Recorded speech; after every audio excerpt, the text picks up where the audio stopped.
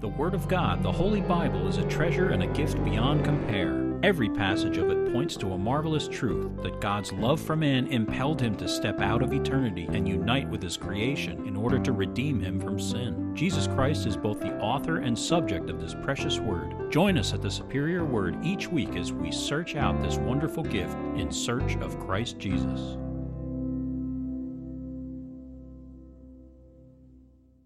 Psalm 102, a prayer of the afflicted when he is overwhelmed and pours out his complaint before the Lord. Hear my prayer, O Lord, and let my cry come to you. Do not hide your face from me in the day of my trouble. Incline your ear to me in the day that I call, answer me speedily. For my days are consumed like smoke, and my bones are burned like a hearth. My heart is stricken and withered like grass, so that I forget to eat my bread. Because of the sound of my groaning, my bones cling to my skin. I am like a pelican of the wilderness. I am like an owl of the desert. I lie awake and am like a sparrow alone on the housetop. My enemies reproach me all the day long. Those who deride me swear an oath against me, for I have eaten ashes like bread and mingled my drink with weeping. Because of your indignation and your wrath, for you have lifted me up and cast me away. My days are like a shadow that lengthens, and I wither away like grass. But you, O Lord, shall endure forever, and the remembrance of your name to all generations. You will arise and have mercy on Zion, for the time to favor her. Yes, the set time has come. For your servants take pleasure in her stones and show favor to her dust. So the nations shall fear the name of the Lord, and all the kings of the earth your glory. For the Lord shall build up Zion. He shall appear in his glory. He shall regard the prayer of the destitute and shall not despise their prayer. This will be written for a generation to come, that a people yet to be created may praise the Lord. For he looked down from the height of his sanctuary. From heaven the Lord viewed the earth, to hear the groaning of the prisoner, to release those appointed to death, to declare the name of the Lord in Zion and his praise in Jerusalem. When the peoples are gathered together and the kingdoms to serve the Lord. He weakened my strength in the way. He shortened my days. I said, Oh my God, do not take me away in the midst of my days. Your years are throughout all generations. Of old you laid the foundation of the earth, and the heavens are the work of your hands. They will perish, but you will endure. They will all grow old like a garment, like a cloth. You will change them, and they will be changed. But you are the same, and your years will have no end. The children of your servants will continue, and their descendants will be established before you. Where was that psalm particularly cited in the New Testament? Anybody? Book of Hebrews. We already went through it. Book of Hebrews. He cited it again and again through the earlier chapters of Hebrews. Okay, we're in Numbers 11. We're in verses 16 through 25, and this is entitled, Be Careful What You Ask For. Verse 16, so the Lord said, these are a lot of verses, okay? They're going to go really quickly. Unlike some sermons where you have 3 verses and it lasts the whole sermon, all of these together will go very quickly. So the Lord said to Moses, Gather to me 70 men of the elders of Israel, whom you know to be the elders of the people and officers over them. Bring them to the tabernacle of meeting, that they may stand there with you. Then I will come down and talk with you there. I will take of the Spirit that is upon you, and put the same upon them, and they shall bear the burden of the people with you, that you may not bear it yourself alone. Then you shall say to the people, Consecrate yourselves for tomorrow, and you shall eat meat. For you have wept in the hearing of the Lord, saying, Who will give us meat to eat? For it was well with us in Egypt. Therefore the Lord will give you meat to eat, and you shall eat. You shall eat not 1 day, nor 2 days, nor 5 days, nor 10 days, nor 20 days, but for a whole month, until it comes out of your nostrils and becomes loathsome to you, because you have despised the Lord who is among you, and have wept before him, saying, Why did we ever come out of Egypt? And Moses said, The people whom I am among are 600,000 men on foot, yet you have said, I will give them meat that they may eat for a whole month. Shall flocks and herds be slaughtered for them to provide enough for them? Or shall all the fish of the sea be gathered together for them to provide enough for them? And the Lord said to Moses, Has the Lord's arm been shortened?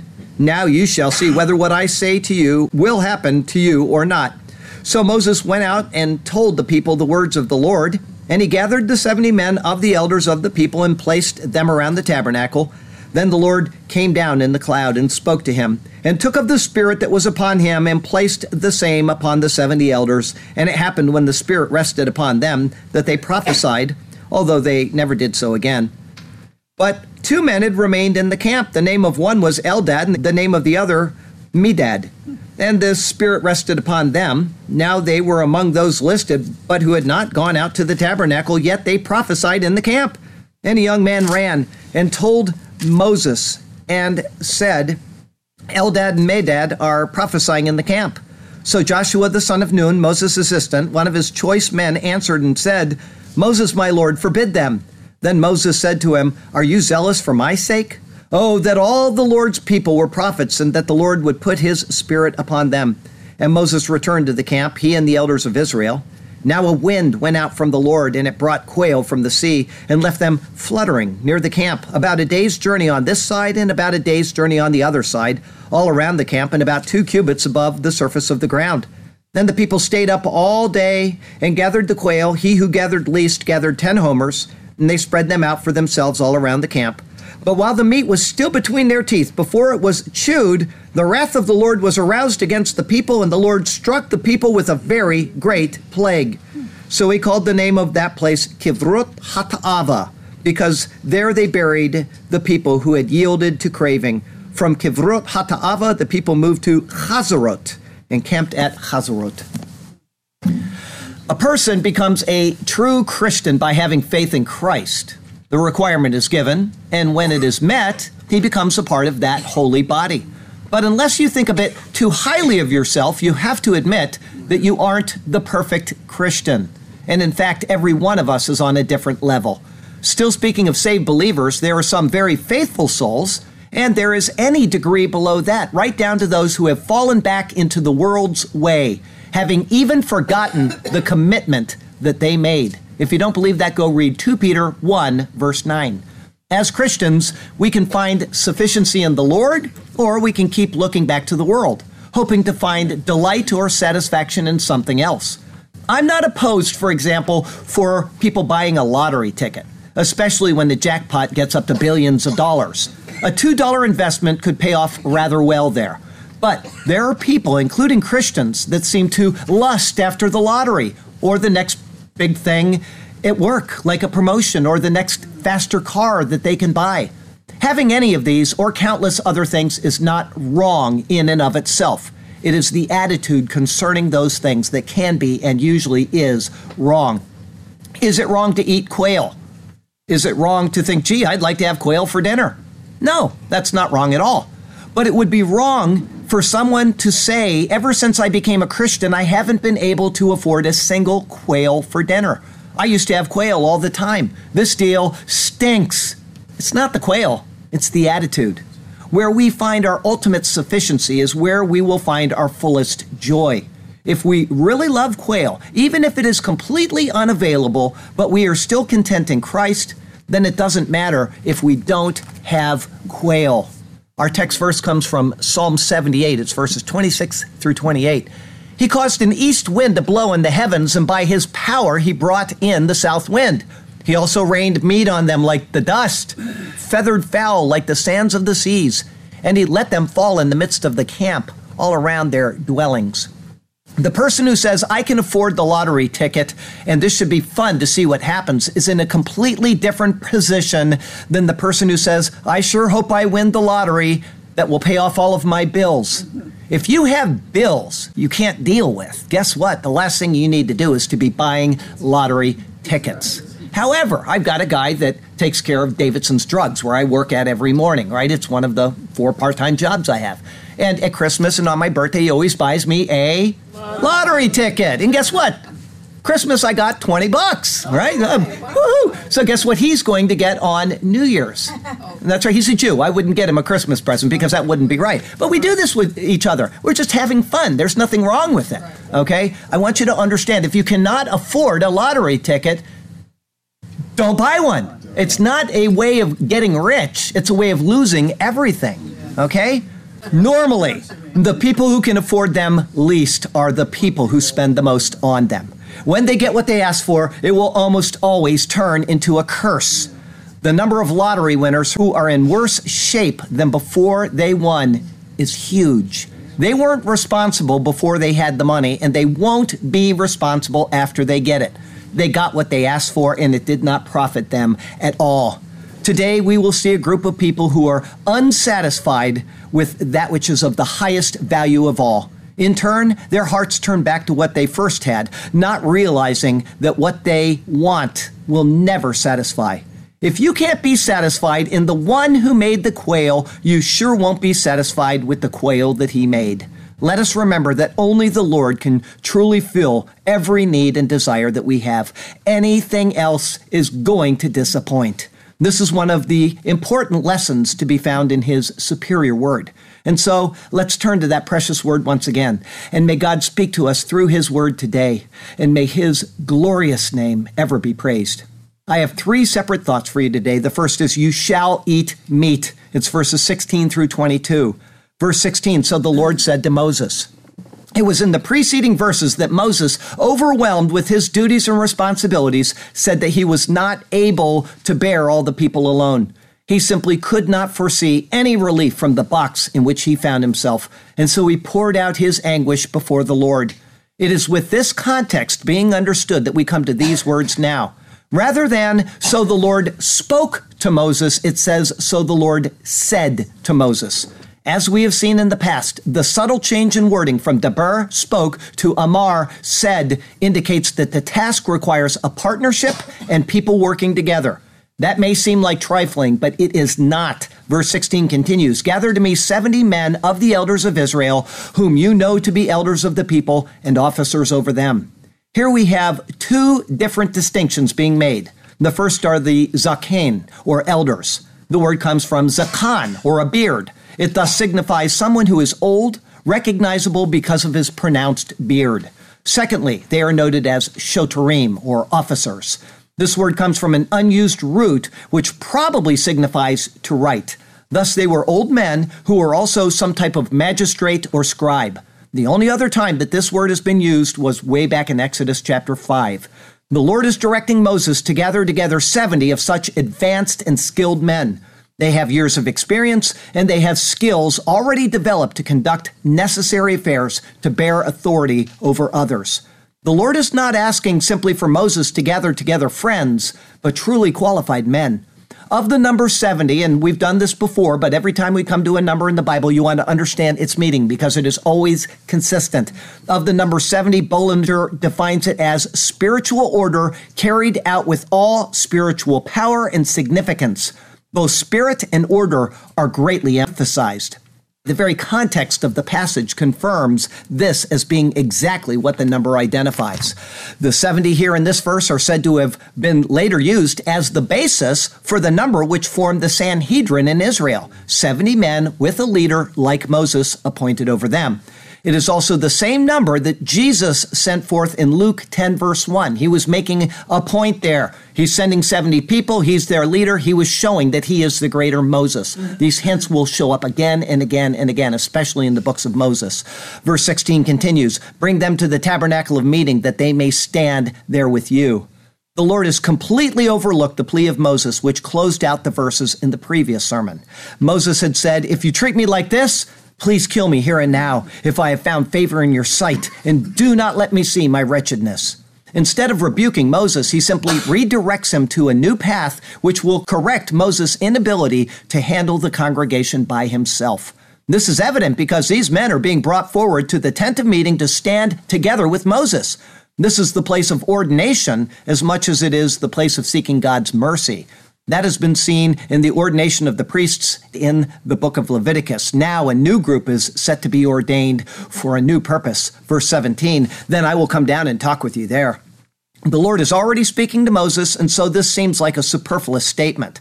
But this is not an unnecessary set of words. First, it is an act of honor to Moses that he would be addressed while these men were there. The Lord is setting him apart even in the act of raising up those who stood around him. Secondly, the fact that the Lord will speak to Moses while the leaders are at the tent of meeting is an assurance that they are acceptable to be there. As the Lord said in the past, none shall appear before me empty-handed, and yet they have not been asked to bring anything but themselves before the Lord. Instead of presenting a gift, they are presenting themselves, and it is they who will be given something. Verse 17 continues, I will take of the Spirit that is upon you, and I will put the same upon them. There is one Spirit, and he is indivisible. What is being conveyed here is not that the Spirit upon Moses will be lessened, but that the gifts which Moses is endowed with will likewise be endowed to these men in whatever measure the Lord determined.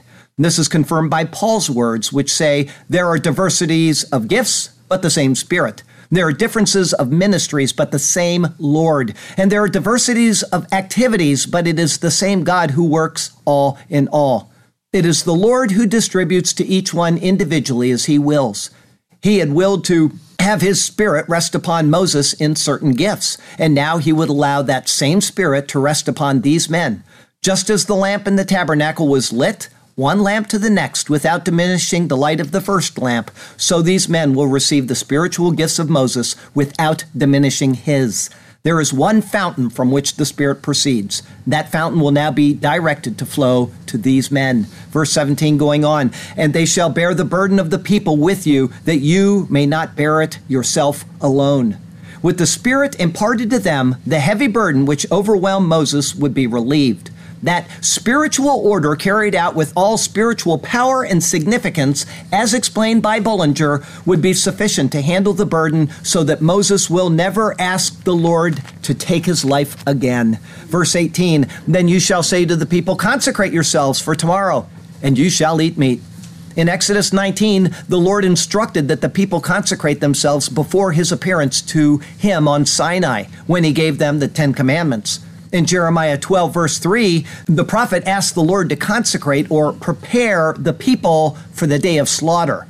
The idea here is prepare to meet your God in the way that he determines. In this case, it is at the same time a mercy bestowed upon Moses, and it is also a judgment to be wrought upon the people. That is why the two accounts are interlaced as they are. That this is judgment upon them is next seen. Verse 18 continues, for you have wept in the hearing of the Lord, saying, who will give us meat to eat? For it was well with us in Egypt. The Lord heard their weeping, but it was a weeping of complaint, where verse 10 said, the anger of the Lord was greatly aroused. They openly and directly lied when they said, it was well with us in Egypt. They may have had meat to eat, but things were not well with them. It is they who cried out in their bondage, and it is God who responded to their cries. They had meat while in bondage. Now they have no meat while in freedom. To show them how sinful their complaining is, he will show them the difference between the two. Verse 18 continues, therefore the Lord will give you meat, and you shall eat. Their complaints were directed against the Lord, and in judgment he would give them what they asked for and more. Verse 19, you shall eat, not 1 day, nor 2 days, nor 5 days, nor 10 days, nor 20 days. In Exodus 16, the Lord sent quail to the people along with the manna. That appears to have been a one-day occurrence, and it was prior to the giving of the law. Despite complaining, they had not yet been given the law, and so the Lord graciously provided for them in their complaints. Now, after the law is given, he will righteously give them what they asked for in their complaints as judgment upon them. The counting of the days in an upward manner indicates this. You got 1 day, you got 2 days, you got 5 days, you got 10 days, you got 20 days, verse 20, but for a whole month until it comes out of your nostrils and becomes loathsome to you. Whether the quail came for 30 days or whether they were given enough quail to last them for 30 days, the Lord has promised that they would have quail sufficient for 30 days of meals. It would be such a vast amount that they would overindulge in it and come to loathe it. The words, until it comes out of your nostrils, are probably both metaphorically and literally spoken, though at the time Moses conveyed the words to them, they would have taken it as metaphorically, until you start throwing up and then they realize that this is literally true. Verse 20 continues, because you have despised the Lord who is among you, and have wept before him, saying, why did we ever come up out of Egypt? The idea here is that the Lord will remind them exactly why they came up out of Egypt. With the memory of the meat they ate wiped away because of it becoming so distasteful to them, they would no longer look back on what was positive, but instead would only remember what was negative. The bondage of Egypt would hopefully be seen for what it rightly was. And so the giving of the quail in this manner is a necessary step in order to cut the people's dependency on desiring that which could never satisfy. Verse 21, and Moses said, the people whom I am among are 600,000 men on foot. Yet you have said, I will give them meat that they may eat for a whole month. He's incredulous. It's clear that he believes what he just heard, but it would require a miracle. This is also one of those verses that shows that this was not recorded by some later writer.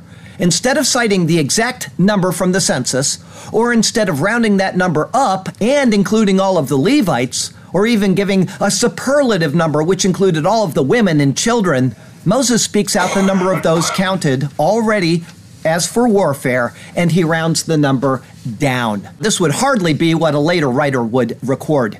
And despite this, the amount of meat would take to feed only 600,000 would be huge. Multiply that times 30 days, and what would be needed? Verse 22, shall flocks and herds be slaughtered for them to provide enough for them? Scholars here sharply chide Moses for failing to believe.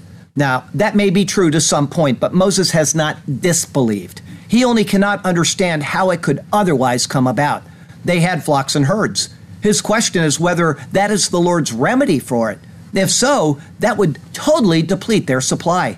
What he asks reflects the words of the apostles who questioned Jesus at the time of the feeding of the 5,000. They asked, shall we go and buy 200 denarii worth of bread and give them something to eat? In both, they are looking at what is expected of them more than how the Lord would otherwise resolve the matter apart from them. The second option is then explicitly stated by Moses. Verse 22 continues, or shall all the fish of the sea be gathered together for them to provide enough for them? The very fact that Moses asked this indicates that he knows it cannot happen apart from God. They are nowhere near the sea, and so it is something that would be truly miraculous if it did occur. He has been told to tell the people that they will eat meat for a month, and he wants to be able to explain how when he goes to them. The stress of the complaints and the pressure of the burden on him causes him to want more than just the word that it will happen, but an explanation of how it will come about too. But the Lord doesn't give that. He simply proclaims that his word will be realized. You shall know that I am the Lord your God. I will make it evident in the works I do. Be confident that as in this earth you trod, I have given sufficient evidence to you. I prevailed over the law, which no one else could do. I showed them that I am the Holy One of Israel. And then I went to Calvary's cross for you, and so of my works you are to tell. I proved my sinless life when I broke death's chains. In the resurrection I proved that I have set you free. Now the only thing which remains is that you reach out your heart and receive me. Our second thought today is, and the Spirit rested. It's verses 23 through 30. Verse 23, and the Lord said to Moses, has the Lord's arm been shortened? Now you shall see whether what I say will happen to you or not. It does not say arm. It says hand. If your Bible says arm, please make a note of that. Has the Lord's hand been shortened? The hand is what provides. It is what gives out. It is what demonstrates ability to sustain. The Lord rhetorically asks if his ability to provide and keep on providing has somehow become limited. The obvious answer is no. It doesn't matter how he will provide. The fact that he has spoken means that he will provide. Moses needs to simply accept him at his word and to trust that his word is true. And apparently he does. Verse 24, so Moses went out and told the people the words of the Lord. And he gathered the 70 men of the elders of the people and placed them around the tabernacle. The words, so Moses went out, indicate that he had been conversing with the Lord in the tent of meeting. After that, he passed on all of what the Lord had said and gathered those chosen as elders together, placing them, as it says, around the tent. This probably means in a semicircle in front of the tent, facing its front. Verse 25, then the Lord came down in the cloud. The cloud, which remained above the spot where the mercy seat was within the tabernacle, physically moved from there to confirm that his presence was absolutely there with them in what was about to occur. There could be no mistake that what would come about was purposeful. From there, verse 25 goes on, and spoke to him. This is exactly what he said he would do in verse 17. It confirms that Moses is still set apart from those who are about to receive the Spirit. And it shows that the men are accepted before the Lord by the invitation of Moses. The speaking of the Lord to Moses is a foreshadowing of what is recorded concerning Jesus in relation to those with him in John chapter 12. Here's what it says. Now my soul is troubled, and what shall I say? Father, save me from this hour? But for this purpose I came to this hour. Father, glorify your name. Then a voice came from heaven saying, I have both glorified it and will glorify it again. Therefore the people who stood by and heard it said that it had thundered. Others said, an angel has spoken to him. Jesus answered and said, the voice did not come because of me, but for your sake. You're seeing the patterns happening time and time again. Moses is being shown in relation to Jesus, and then the book of Hebrews explains Jesus as the greater Moses, the greater tabernacle, the greater high priest, the greater everything. Verse 25 continues, and took of the Spirit that was upon him, and placed the same upon the 70 elders. Again, as he said he would do, the Lord performs his word. Each step is in confirmation of his words to Moses, and it is a purposeful event which could not otherwise be denied by any who saw it occur. Verse 25 going on, and it happened when the Spirit rested upon them that they prophesied, although they never did so again. Here's the first use of the verb navah, or prophesy, in the Bible. It comes from the noun navi, or prophet. We're not told what they prophesied, and so for us it does not matter what they said or what they sang. It simply indicates an uttering forth of praise of or of the will of God. What matters is that the same Spirit rested on all, demonstrating that the Spirit that was upon Moses was sufficient to meet the challenges he faced, even if he was not. Now, that same Spirit would be with the 70 who would work with Moses to meet the challenges as a united whole. That they never prophesied again simply means that they were not called to be prophets. Instead, they were called to be assistants to the prophet. The Spirit is one, and he apportions the gifts according to his wisdom. I wish people in the church would learn that. Verse 26, but 2 men had remained in the camp. The name of one was Eldad, and the name of the other was Medad. And the Spirit rested upon them. Now, they were among those listed, but who had not gone out to the tabernacle, yet they prophesied in the camp. The name Eldad means whom God loves. In essence, beloved of God. Medad means beloved. A written notice, as the Hebrew indicates, had been made for them to come. However, and without giving the reason for it, they were still in the camp. But they were chosen, and the Spirit rested upon them, just as among the others. This was sufficient to show that the Lord was not constrained to the area of the tabernacle, just as Ezekiel's calling showed that the Lord was not constrained to the area of Israel. Likewise, the book of Acts shows that the Lord is not constrained to any location or any people group, but that his Spirit extends beyond any supposed borders, which we tend to mentally impose on him. Why is that important? Because a lot of Jews reject the book of Daniel because it was written outside of the land of Israel. So they say, well, that's not really so inspired. That is completely foreign to the concept of the Bible. The Lord is everywhere. He is the sovereign creator of this universe. The book of Acts, if nothing else, especially Acts chapter 7, shows us this. The names of these men seem to have been especially chosen by the Lord to show that whom God loves and those who are his beloved are never out of reach of the bestowal of his Spirit. As they're the only 2 named elders, they are thus representative of all of them. Verse 27. And a young man ran and told Moses and said, Eldad and Medad are prophesying in the camp. The Hebrew says, and the young man. If your Bible doesn't have the article in there, please add it. It doesn't say who he is, but he is singled out by the definite article.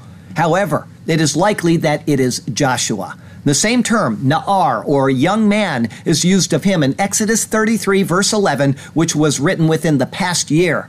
Regardless of his actual age, he is considered a young man in relation to Moses. What may have happened is that Joshua, being Moses' assistant, was the one who was sent out with the written names of the 70 chosen men. 68 had arrived, and Eldad and Medad were probably the last on the list. Before they even had a chance to gather themselves together and head to the tabernacle, the Spirit came down upon them.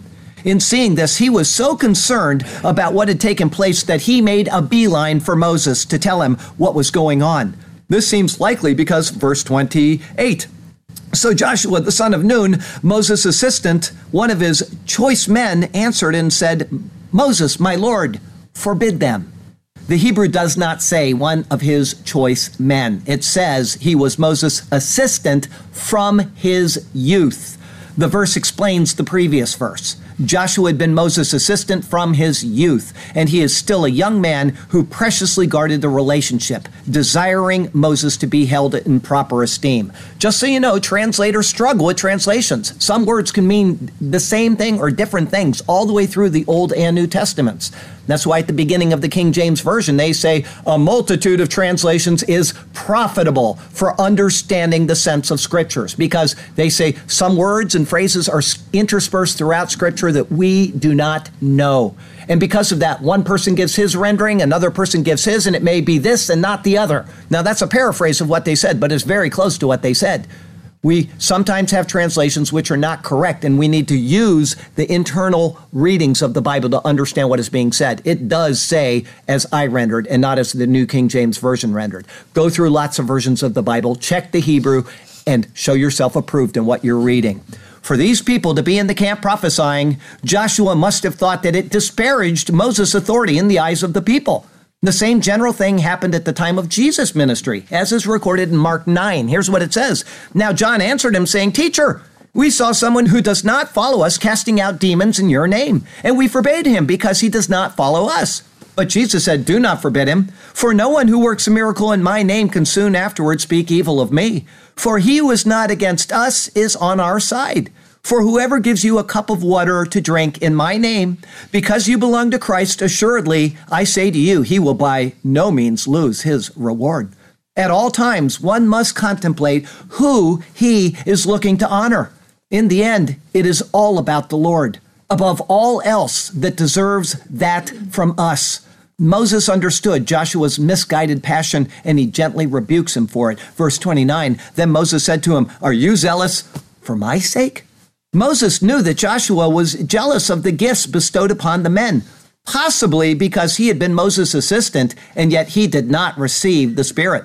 But more directly, because he was Moses' assistant, he wanted Moses' authority to not be diminished. But Moses felt otherwise. Verse 29 going on, that all the Lord's people were prophets, and that the Lord would put his Spirit upon them. Moses was so far from having an ego that he would have enjoyed full fellowship in the Lord with all of the Lord's people. And in fact, it would have been a relief for him. The very grief he faced and which had led him to the point of despair would be fully lifted from him if this was the case. One cannot help to think that his plea here is actually given as a foretaste of what would occur in the giving of the new covenant in Christ. His words are a hopeful anticipation of a time when this would come to pass. Sadly, however, though all of the Lord's people have received of his Spirit, we still, more often than not, do our best to run our lives apart from him. Even Moses will be found to do so in the pages ahead. None of us are exempt from listening to our own selves and shutting out the word of the Lord and the leading of the Spirit. Verse 30, Then Moses returned to the camp, he and the elders of Israel. This is the last time that the role of these elders is mentioned. We have no idea how they assisted Moses or under what circumstances. The account itself stands as a witness to the fact that it happened because Moses felt unable to bear the weight of the people of the camp alone. And yet, it testifies to the fact that the Spirit, whether alone on Moses or spread out among many, was sufficient to the task. With the matter settled, the men returned to the camp to consecrate themselves for the next day as instructed. What we have in these verses is a snapshot of Christ's ministry. He had, in the first 15 verses of this chapter, been pictured in the manna. The people had rejected that and had lusted after other flesh. That was reflective of Christ's words in John 6:27. He told the people not to labor for food which perishes, but for the food, meaning himself, which endures to everlasting life. He is the manna pictured in the wilderness. Israel had rejected that and wanted something else, something temporary, something corruptible. During that same earthly ministry, Jesus appointed 70 to go forth and tell of him and of his kingdom. They were given the ability to perform his work on his behalf, just as these men are appointed to assist Moses. As I noted, there were only 2 named elders, and thus they are representative of all of them. In the New Covenant, believers are called both Eldad, beloved of God, and Medad, beloved, throughout the epistles. They represent those who have been endowed with the Spirit. They were first given a special dispensation of it for the time of Christ's earthly ministry, but that eventually went out to all followers of Christ after his work was complete. The parallels are given to show us these patterns to lead us to understand that Christ is the fulfillment of the pictures found in Moses and in the Old Covenant. The flesh which God has sent, it is food indeed. It is sufficient to fill us and give us life anew. And when we have partaken, we will then follow at the lead of our Lord, who has given himself for me and for you. The dew of heaven is left behind a gift for us. There is bread enough for all to eat. And this only pictures the coming Messiah, Jesus. Oh my, how delicious is this bread, so very sweet. Thank you, O God, for filling our souls in such a way. You have granted us life through your Son. And so we will exalt you through him each and every day until when at last this earthly life is done.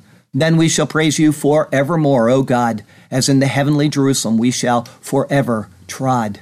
I recycled that poem from the earlier poem on the manna because it shows the contrast between the sweetness of what God is in Christ, pictured by the manna, and what we see in the quail. Our third thought today is graves of craving. It's verses 31 through 35. Verse 31, now a wind went out from the Lord. Ve'ruach nasa me'et Yehovah. It is the same word, ruach, used to indicate the Spirit in the previous verses. It is not coincidence that the Spirit and the wind are both mentioned and which use the same word in these passages. The connection should not be missed. This is a divinely appointed wind which is intended to instruct the people in no less a way than the Spirit was also given to do. Verse 31 continues, and it brought quail from the sea and left them fluttering near the camp, about a day's journey on this side and about a day's journey on the other side, all around the camp, and about 2 cubits above the surface of the ground.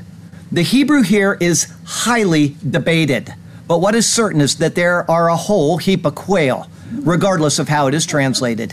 In this is a new and very rare word, guz. It signifies to pass over or away rapidly. The wind which arose came in, and it came suddenly. The birds were completely caught up in it, and they were deposited all around the camp. They were probably so exhausted from the turmoil of the wind that they would be easy pickings, hardly able to flutter away. The salav, or quail, is only found 4 times in all of the Bible.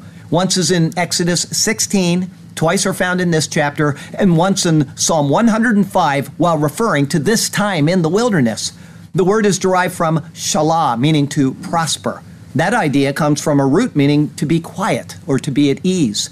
The connection between the words is that quails are fat and slow in flight because of their weight, and so they're given this name. These would have blown up from the region of the Red Sea, but what is miraculous is that it occurred at exactly the time that the Lord said it would, and in the amount that made his promise possible. A day's journey on either side, and all around would be miles and miles of quail, worn out and ready to be captured, plucked, and laid out for drying. Verse 32, and the people stayed up all night and all the next day and gathered the quail. He who gathered least gathered 10 homers. One thing we know for certain is that this is not a Saturday. Other than that, we can only speculate about much of what is said. The Lord sent so many quail that the people were gathering for as much as 36 hours. A homer is the largest measure used in the Bible, and it is used at times, such as the piling up of the frogs during the plague in Egypt, to indicate a massive amount. It's a superlative word. The number 10 is used several times in Scripture to denote a large, indeterminate amount as well. Therefore, the idea is that the one who gathered the least gathered great heaps. In their gathering, they would catch the bird alive, wring off its neck, drain its blood, and then adding it to their ever-increasingly large pile. The excitement of the gather, however, would be replaced with a sense of loathing soon enough. Like anything, too much of a good thing becomes a bad thing. Verse 32 continues, and they spread them out for themselves all around the camp. Here's another new word, shatach, or spread. It is used of casting out grain or spreading out one's hands. It is used twice in this verse and just 4 more times in Scripture. In this, they took the quail and spread them wherever there was space for them to be dried out in the sun. Verse 33, but while the meat was still between their teeth, before it was chewed, the wrath of the Lord was aroused against the people, and the Lord struck the people with a very great plague. The account goes directly from the gathering to the eating and its resulting plague. There are various ideas about when this occurred. Some say, as the New King James Version, before it was chewed. Some say, before it came to an end, meaning before all of it was consumed. No matter what, their cravings eventually caught up with them. Here the word plague is makah. It is one of the promised punishments first noted only weeks or maybe a couple of months at best before, in the explanation of the punishments of the people which they could expect for disobedience. In Leviticus 26, verse 21, it said this, then if you walk contrary to me and are not willing to obey me, I will bring on you 7 times more makah, plagues, according to your sins. This was a foretaste of what lay ahead for Israel when they would walk in a manner contrary to the Lord. They lusted after the things of the world, the lust of the flesh, and they suffered because of it. So much so, in fact, that it says, Veyak Yehovah ba'am makah rava me'od, and struck Jehovah the people plague great very. The people would not only loathe the quail because of overindulgence, but because it had so greatly plagued those who died among them. Verse 34, so he called the name of that place Kivrot Hata'ava. Kivrot Hata'ava means literally graves the lusting. Kivrot comes from kever, a grave or a place for burial. Ha is the definite article, and ta'ava means desire. That was first used and only used in Genesis chapter 3. Here's what it said. So when the woman saw that the tree was good for food, that it was pleasant, that word ta'ava to the eyes, and a tree desirable to make one wise, she took of its fruit and ate. It isn't by chance that this is the second use of ta'ava in Scripture. Just as Eve looked to the fruit of the knowledge of good and evil instead of being obedient to the Lord, here the people have looked to the lusts of the flesh and not to the provision of the Lord. His manna, picturing Christ, and the quail of Exodus 16, provided as a picture of Christ's death, was replaced with an unhealthy lusting for something more. In Exodus 16, they complained due to hunger, not having yet been given the manna. Further, that was before the law was given. Here, they complained despite the manna, and it was after the giving of the law. They left the Lord, and they turned their hearts back to Egypt, even after he had fully provided for them. In this, the people forfeited their lives as examples of what we too can expect in turning back to the world and away from God's provision, which is found in Jesus Christ. Verse 34 continues, because there they buried the people who had yielded to craving. Here the verb form of grave, meaning to bury, and the verb form of craving are both used, giving the basis for the name of the place. The ava, or craving, is first used here, and it is the basis for ta'ava. The naming of the place is, as often happens for places and for people, the result of the surrounding circumstances. Verse 35, from Kivrot Hata'ava, the people moved to Chazarot, encamped at Chazarot. As noted, Kivrot Hata'ava means graves the lusting, or graves of lusting. Chazarot is the plural of Chatzar, or village. Therefore, it means villages. The people were probably immensely happy to depart from their first sad stop on the way to Canaan. There the Lord burned among them, and then he caused the plague to destroy many. Their yielding to the lusts of the flesh and their inability to trust the Lord and to be satisfied in his provision was a memorable lesson. In the end, the lesson of the quail needs to be explained. The quail are mentioned in only 2 accounts, Exodus 16 and here. Other than that, the Psalms merely reference what occurred here. In Exodus 16, the quails came at a specific time of day which looked forward to Christ's cross. In the morning they had manna, a picture of Christ's body given for us. It was a one-time and for all-time sacrifice, after which it was expected to be sufficient for the people. But here, they lusted again for meat, not finding sufficiency in Christ. This is why the manna was highlighted in verse 6. There it said, but now our whole being is dried up. There's nothing at all except this manna before our eyes. Imagine saying that about Jesus. Our whole being is dried up. All we have is Jesus all day, every day. That's what's being pictured right here. They had come to partake of Christ in an unworthy manner, and they suffered because of it. And we see this happening in churches in the world. People get tired of Christ. How can you get tired of what never ceases? What is the source of our very existence? And yet people tire of it. The parallel is found in Paul's words to the Corinthians that we remind ourselves of every week while we take the Lord's Supper. Therefore, whoever eats this bread or drinks this cup of the Lord in an unworthy manner will be guilty of the body and the blood of the Lord. But let a man examine himself, and so let him eat of the bread and drink of the cup. For he who eats and drinks in an unworthy manner eats and drinks judgment to himself, not discerning the Lord's body. For this reason many are weak and sick among you, and many sleep. For if we would judge ourselves, we would not be judged. But when we are judged, we are chastened by the Lord, that we may not be condemned with the world. Israel failed to accept the provision of the Lord. They failed to find sufficiency in him, and they lusted after those things Egypt provided. The scholar Kyle notes, God purposed to show the people his power, to give them flesh not for one day or several days, but for a whole month, both to put to shame their unbelief and also to punish their greediness. That practically matches what Paul said to those in Corinth. He said, therefore, when you come together in one place, it is not to eat the Lord's Supper. For in eating, each one takes his own supper ahead of others, and one is hungry and another is drunk.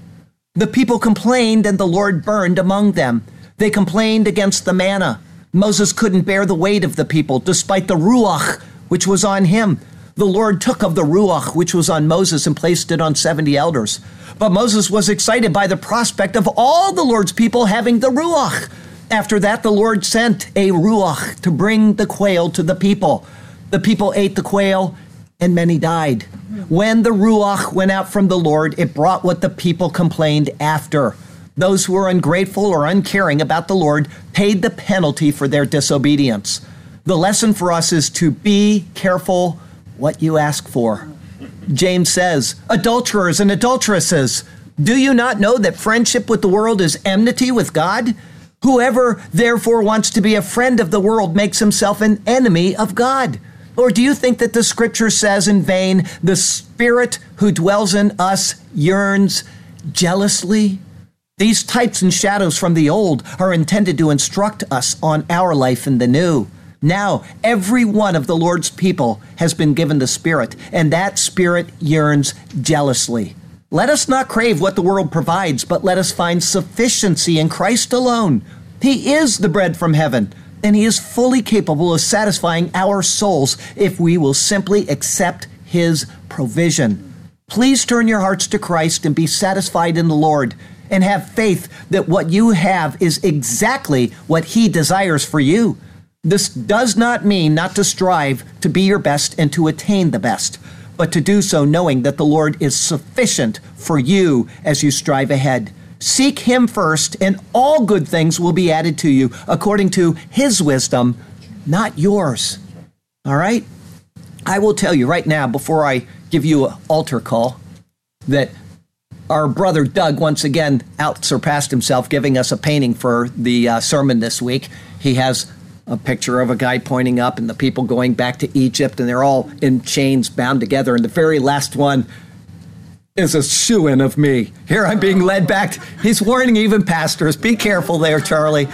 Don't lust after the things of the world. Here's Charlie I'm the last one in the train heading back to Egypt. I laughed when I saw that. And then he thought I missed it, so he sent me an email and says, oh, I got you. I had already posted on Facebook, you got me. So there you go. Listen, it is funny to make jokes about things like that when you're picking on an ugly guy like me. But it is not funny to reject the provision of the Lord. The Lord is fully sufficient for all of us. We all have our own troubles. We all have our own deficiencies. We all have our own weaknesses. You know, some of us, Paul says, I burn, right? We all have something that is in us that keeps us from a right relationship with God. And we can dwell on that, or we can dwell on Jesus Christ. And I have to tell you something. If you have not received first Jesus Christ, then you are always dwelling outside of the Spirit of God. And you are always lusting after the things of the world, because you're not looking to the one that provided all of the things of the world. Therefore, by default, you are looking to the things of the world. Please call on Jesus Christ, who is the source of all good blessings. He's the one that gave his life in exchange for our sins. The wages of sin is death. That's what the Bible teaches. And that's not just, oh, Charlie lied today and he's going to die. That means that Charlie inherited what his first father did, which we read about in Genesis 3 a little bit, right? Our first father, Adam, did something wrong, and all men fell in Adam. Because we are legally in Adam, we are potentially in Adam, and we are seminally in Adam. So the moment that we're born, we're already condemned. There's nothing we need to do about it. I typed up a commentary on Hebrews today, and I talked about the state of babies. Why do you think those nations around Israel sacrificed babies? They thought, oh, this baby's innocent. It can cover my sins, right? That will take care of my sins. Or some cultures, a young virgin. Oh, she's an innocent young virgin, so she can take care of my sins. The Lord rejects those. Israel started doing that, and he rejected that. Why? Because babies are born with sin. Behold, I was sinful from my mother's womb, David says in the 51st Psalm. It is in us. It is an infection. I didn't need to teach my children to do wrong. They got it right off the bat. I needed to teach them to do right. The sin is in us. If babies were born without sin, as some people will tell you, guess what would happen after you sacrificed them? They'd come back to life, because the wages of sin is death. It was impossible for Jesus to stay in the grave. Impossible, it says in Acts chapter 2. Why? Because he didn't have sin. So when he went into the grave, he took your sin with him. And because he had no sin of his own, he came out of the grave. So your sin stays in the grave. He comes out, and now he has given you his righteousness. That is the doctrine of substitution and imputation. He is our substitute. He imputed us his righteousness. We imputed him our sin. He who knew no sin became sin so that we could be the righteousness of God in him. That is what's going on in Jesus Christ. And if you haven't received him, if you haven't called out and asked him to forgive you of your sin, John 3:18, everybody knows it, right? Very few do. Everybody knows John 3:16. John 3:18, you're condemned already. That's what Jesus said. Already condemned. Call on Jesus and he will take care of that. And you are saved. And then you can start living for God, or you can be like 2 Peter 1:9 says, they've forgotten that they were cleansed from their past sins. God will not forget. He sealed you. He will redeem you. But what a sad existence to call on Christ and then to depart away from him. Please call on Jesus. I've got a closing verse for you from Psalm 78 once again, verses 29 through 31. So they ate and were filled, for he gave them their own desire. They were not deprived of their craving, but while the food was still in their mouths, the wrath of God came against them and slew the stoutest of them and struck down the choice men of Israel, because they lusted after something other than the Lord. If your highest desire is the Lord, he will reward you greatly. It may not be in this life, but he will reward you for it. We buried our brother yesterday, Chuck Pearson, right? Actually, we had a memorial service, but he devoted his life to the Lord. He was in a wheelchair. He was in an accident years ago. He lost his driving privileges. Somebody in this church today told me they have now lost their driving privileges, and it's going to take time for him to get over that fact. And I mourn with him over that. But at the same time, I know that Chuck lost his driving privileges his whole life, and yet he did immense amount for Jesus Christ. He continued teaching children over at West Florida Christian School. He did the music ministry. He did the Christmas lights ministry. It was wonderful. And God will reward him for every single thing that he did for him during that difficult walk of his. Please understand that you have value to God in the state that you are in. And guess what? We have tracts on the back wall waiting to be handed out. If you can't do anything else, you can take those for free and you can hand them out. And guess what? There's superior word on the back. So maybe we'll get a new congregant someday, right? Or a nice email from somebody. Please do it. Next week is Numbers 12, 1 through 16. Being defiled is its own marked stamp. It's entitled Unclean and Shut Out of the Camp. That'll be our 22nd number sermon. Now, all of these things are following logically. We went from not wanting Christ, and then we went to what we went to today, and I didn't explain the meaning. I told you what the meaning of Chazarot is, but I didn't explain why it's in there. Well, we'll find that out, because everything is leading to a point when the spies go into Canaan. But before they go into Canaan, we have Miriam who gets leprosy, right? Every single thing is pointing to something that is going on in redemptive history in Jesus. That's why God put these stories in order, even though they're not chronologically in order. You'll find out. Keep sticking around and paying attention. You'll find out what God is revealing to us. I'm going to tell you what, chapter 13, and I'll say this during that sermon, almost broke my brain because it's a very confusing chapter, and I had no idea it was 2 sermons, I had no idea why it was there. And I admitted at the beginning of it, if I got to the end of chapter 13 and could not figure out the picture that God was making, I would have had to just say something nice to you all, and we'll give you a nice life application. And so I sent out an email to several people. I said, please pray. I have no idea what's going on. And next week, I got to finish this chapter. And guess what? You'll find out. The Lord has you exactly where he wants you. He has a good plan and a purpose for you.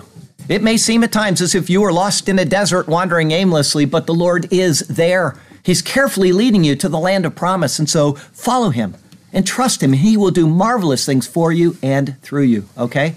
Nobody writes commentaries on the pictorial applications of these things. If you can't figure it out, you're on your own, unless there's somebody out there that just makes stuff up, and that's more detrimental than anything. I never read those type of commentaries. There's a lot involved in this. Got a quick poem for you, and we'll be done. Be careful what you ask for. So the Lord said to Moses, gather to me 70 men of the elders of Israel, whom you know to be elders of the people, and officers over them, as to you I now tell. Bring them to the tabernacle of meeting. This thing you shall do, that they may stand there with you. Then I will come down and talk with you there. I will take of the Spirit that is upon you, and will put the same upon them, so to you I submit. And they shall bear the burden of the people with you, that you may not yourself alone bear it. Then you shall say to the people, consecrate yourselves for tomorrow, and you shall eat meat. For you have wept in the hearing of the Lord, saying, who will give us meat to eat? For it was well with us in Egypt. It was a culinary treat. Therefore the Lord will give you meat, and you shall eat. You shall not eat 1 day, nor 2 days, nor 5 days, nor 10 days, nor 20 days. It's true. But for a whole month, until it comes out of your nostrils and becomes loathsome to you, because you have despised the Lord who is among you and have wept before him, saying, why did we ever come up out of Egypt? These unhappy words to me you were relaying. Then Moses said, the people whom I am among are on foot, 600,000 men. Yet you have said, I will give them meat, that they may eat for a whole month? Tell me that again. Shall flocks and herds be slaughtered for them, to provide enough for them, so I ask? Or shall all the fish of the sea be gathered together for them, to provide enough for them? That is one major task. And the Lord said to Moses, has the Lord's arm been shortened a little or a lot? Now you shall see whether what I say will happen to you or not. So Moses went out and told the people the words of the Lord. Then he gathered the 70 men of the elders of the people, and placed them around the tabernacle according to the word. Then the Lord came down in the cloud and spoke to him, and took of the Spirit that was upon him, and placed the same upon the 70 elders, these chosen men. And it happened when the Spirit rested upon them, that they prophesied, although they never did so again. But 2 men had remained in the camp. The name of the one was Eldad. Yes, Eldad, it's true. And the name of the other was Medad, and the Spirit rested upon them too. Now they were among those listed, but who had not gone out to the tabernacle, yet they prophesied in the camp. Their gift of prophecy they did tackle. And a young man ran and told Moses and said, Eldad and Medad are prophesying in the camp. By the Spirit they are being led. So Joshua the son of Nun, Moses' assistant, one of his choice men, answered and said, my Lord, forbid them. They are prophesying as by the Spirit they are led. Then Moses said to him, are you zealous for my sake? Oh, that all the Lord's people were prophets, and that the Lord would put his Spirit upon them, and he would this move make. And Moses returned to the camp, so we know he and the elders of Israel to the camp they did go. Now a wind went out from the Lord, and it brought quail from the sea. And they left them fluttering near the camp, about a day's journey on this side, and on the other side about a day's journey. All around the camp, yes, all around, and about 2 cubits above the surface of the ground. And the people stayed up all that day, all night, and all the next day, and gathered the quail, but not by the pound. He who gathered least gathered 10 homers, and they spread them out for themselves in the camp all around.